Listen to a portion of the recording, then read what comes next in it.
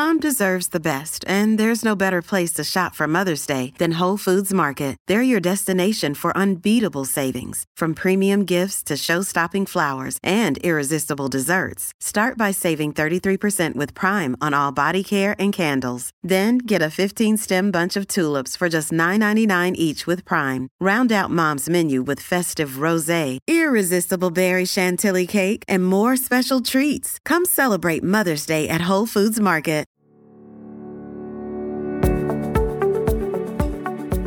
Hello, everybody, and welcome to In Depth, presented by the San Antonio Express News. My name is Luis Vasquez, and I'll be your host as we bring in journalists, editorial board members, and columnists to give us an inside perspective into the stories they bring to the Express News each week. Today, I'm joined by MySA food and culture editor Madeline Mendoza. She joins the show today to talk about her research on the effects of redlining in San Antonio. Welcome to the show, Madeline. How are you doing today? I'm doing well. How are you doing? I'm doing fantastic. Like I told you a little bit off air a little while ago, I just finished reading this extensive piece that you did. Mm-hmm. And before we get into the piece itself, I want to talk about you being the food and culture editor for MySA and how you got to taking on this piece in particular. Yeah, so that's kind of interesting because I moved into this role in August of 2021. So this was a project that preceded it. So I was awarded the grant from Columbia almost a year ago in May. And then it was just something that I was working on in the background. You know, as our editor puts it, I was doing double duty. So I was writing for MySA from 8 to 5 and then going straight into my research after work. And then in August is when I got promoted to food and culture editor. So it was a busy year, 2021. But you know, my past of reporting for MySA, it's touched on a little bit of history and I have gotten into some tough topics, but I think this came as sort of a surprise to a lot of our readers because this isn't what I usually tackle or handle. But what I keep saying is, you know, I love San Antonio. I'm a huge champion of the city, but to better progress and elevate the people who make San Antonio what it is, we have to understand our history and we have to continue fighting and advocating for our minority communities. So it all goes in hand, I think, because yeah, I may write about taquerias or small mom and pop shops, because these are the people that have been historically ignored and dismissed. So it's my job as food and culture editor to elevate them through my work. So I see it as going hand in hand still. I do too. And it's something that I speak to like with Mike Sutter and the rest of like the Express News Taste team. Mm-hmm. I like to treat all of their work as I treat other journalists' work because just because it's food doesn't mean that it doesn't impact us. There's our money and how we spend it and where we spend it and who we spend it on. Culturally and or otherwise is important. And your work as a journalist, whether you're writing about restaurants or trees or whatever, or city ordinances, I think it all has merit. And I think it's all very worthy of all that. And I don't think it's as crazy or as out of step as it would seem. Nobody could write this piece not knowing San Antonio. I think you need to know San Antonio to be able to write a piece like this to begin with. Right. So let me ask, how do you even begin to tackle a piece of this scope? Where do you begin? That was my biggest question around this time last year. I felt super overwhelmed. And once I got into the thick of it, there were all these different avenues that I could have taken.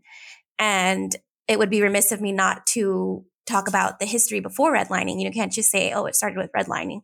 So I was deep in the trenches of all this history and all these archives, and I just kept finding little pieces that I wanted to talk about. And I got some direction from Columbia and told them, you know, I don't know where to start. There's so much to say.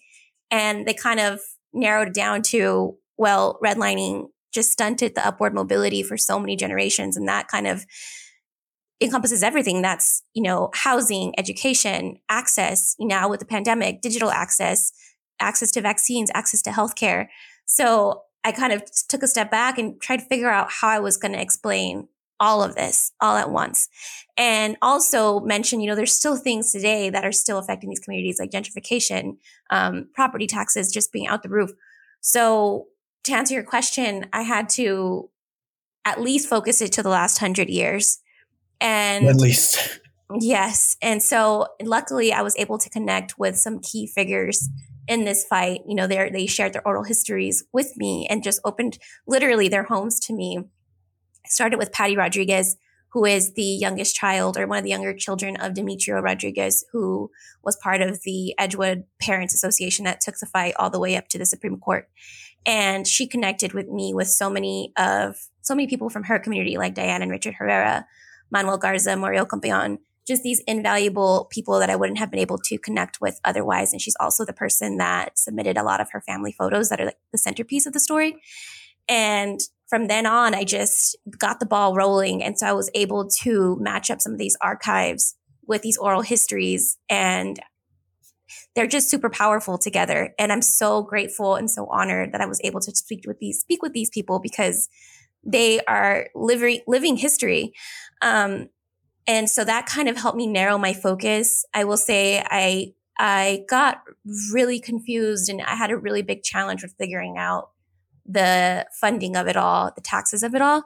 That was really difficult. But IDRA, which was founded by Dr. Cardenas, who I also read through his papers, his legacy lives on through his group. And they were able to kind of walk me through some of those issues and walk me through the issues that are happening today, like with the digital divide and everything that happened with the pandemic and what's being done now in the state as far as securing access for more of these communities. Because I mean, even where I live, right past 90, in between 90 and 35, that little corner, our data is terrible. Like if I don't have Wi-Fi, I can't access the internet, or it's like dial-up speeds. And that's all very much part of the issue. In our time now, this is happening now. Yes. So I tried to create basically a timeline, and I had a binder. I still have my binder of information of just my own pages. And the cool thing about the grant being funded through Columbia is that I had access to the entire Columbia library online. So I started the first few months just tackling anything that I could find in there that'd be important to my research. And then the next phase was actually getting out and interviewing these people, getting into the archives. So I just have this binder of information. And at one point, to kind of make things make sense to me, I just made a straight up timeline. And something that I've always tried doing as a reporter is sharing a story as if I would want to tell one of my loved ones, just get to the root of it all. So that's what I really tried doing with my story. You mentioned you had so many interviews and you've been working on this for so long. Not to get super in the weeds on this, but I always ask journalists this, like, what are those interviews like? I'm sure, do you write notes? Are you voice memoing stuff? And then how do you take that interview and then condense it down to its most essential parts? I know that's super granular, but I'd love to hear your process on that. Yeah. So I was just using voice memos, my laptop, taking notes too.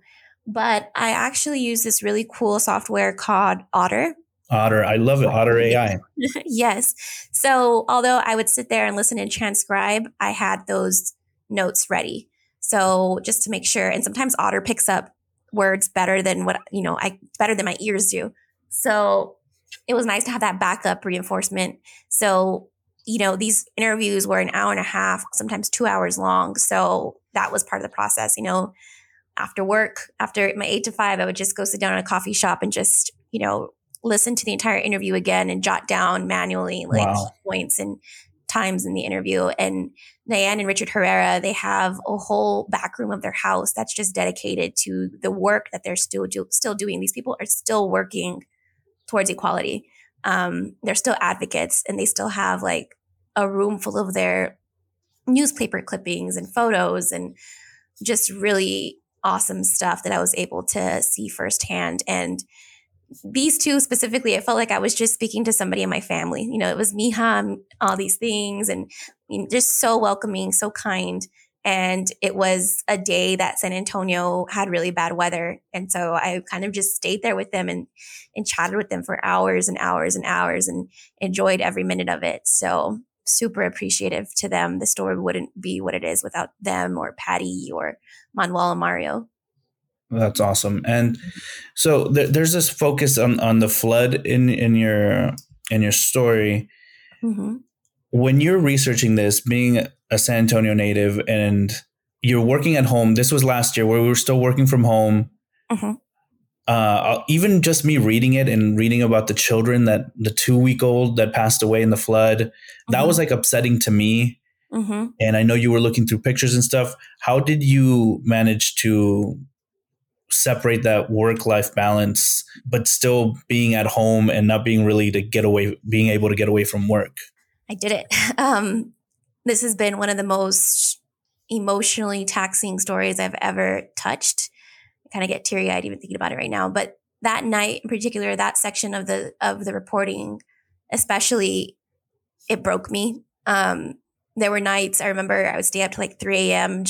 I would lose track of time just reading through all of this reporting. And, Express News has had a conversation on how we've handled topics in the past, even long before any of us were born or even existed. But it's just heartbreaking to read that everything in the papers was covered society-wise. Tea parties, vacations in Aspen, vacations to New York. There was no warning for these people that were going to be affected that this huge storm was coming. And then it comes and it gets maybe 2 days worth of coverage. And then it's a city triumphant by the end of the week. But yet all of these communities, all of these Latino surnames are suffering. They're living in tents. They're dead. People were getting ripped right off their mattresses, their bodies are being found in trees just up the street from where I live now. And it's haunted. Now I pass by these streets and it gives me chills to think about. And so these were nights where I had to pull myself away and I would just cry and cry and cry in the shower because it's painful to read, but then how did we forget this history? You go ride the river barges downtown and they touch on it, but it makes it seem as if it was just downtown and all of these buildings and millions in damages. But no, more than that lives were lost. And I think what really struck me was that Manuel Garza was part of the Edgewood walkouts. He tells me that a whole part of his family was lost in the flood. So his whole generation, his whole lineage has been impacted by these racist policies. And then you think about a few years later, yes, San Antonio builds a dam. Who's protected by that dam? Not Mexicans, not Black people, because they couldn't even live near it. That's Olmos Park. So it's very frustrating. It's very infuriating. And I think one of the most infuriating parts for me reading that, and I'm glad you brought it up, the generational aspect is this is a conversation. I think I've done 200 episodes of this show through the pandemic. And one thing that kept coming up over and over was, I'm Hispanic. I'm from Mexico. I'm from San Luis Potosí, Mexico. Mm-hmm. And we live in generational homes where there's a grandma, there's several generations of families living together. And the pandemic highlighted that once again when generations of family were devastated because they were all living in the same home and we didn't have adequate testing and some areas had more testing centers and stuff like that. It felt like as I was reading this from 100 years ago, it felt like everything had almost repeated itself in a way. Right. And that really resonated with me. Yeah, it's painful. And then on top of that, this small sense of home that these communities had was just washed away. So they're set back even further. And then, the racial covenants come in and everybody that is not white is pushed to the outskirts for colonia style housing, so they're already in bad shape. And then they're pushed to this substandard housing. I read somewhere that Charles Cottrell, who I interviewed, had said that when the city policy or the city standard for housing came into effect in the 60s, I believe, it could be wrong, 50s or 60s, that most of the homes that these communities were living in were below standard. They didn't meet the quality. They didn't have basic necessities like running water, electricity. They would get water delivered by a mule or then a tractor. So, and my biggest thing is San Antonio weighs so heavy on Mexican culture. There's Fiesta. There's literally Fiesta, Texas. There's all the Mexican restaurants. You look at the tourism website, what is promoted the most? Latino culture. But yet there has been such a lack of investment in its people. And that's just really, really upsetting.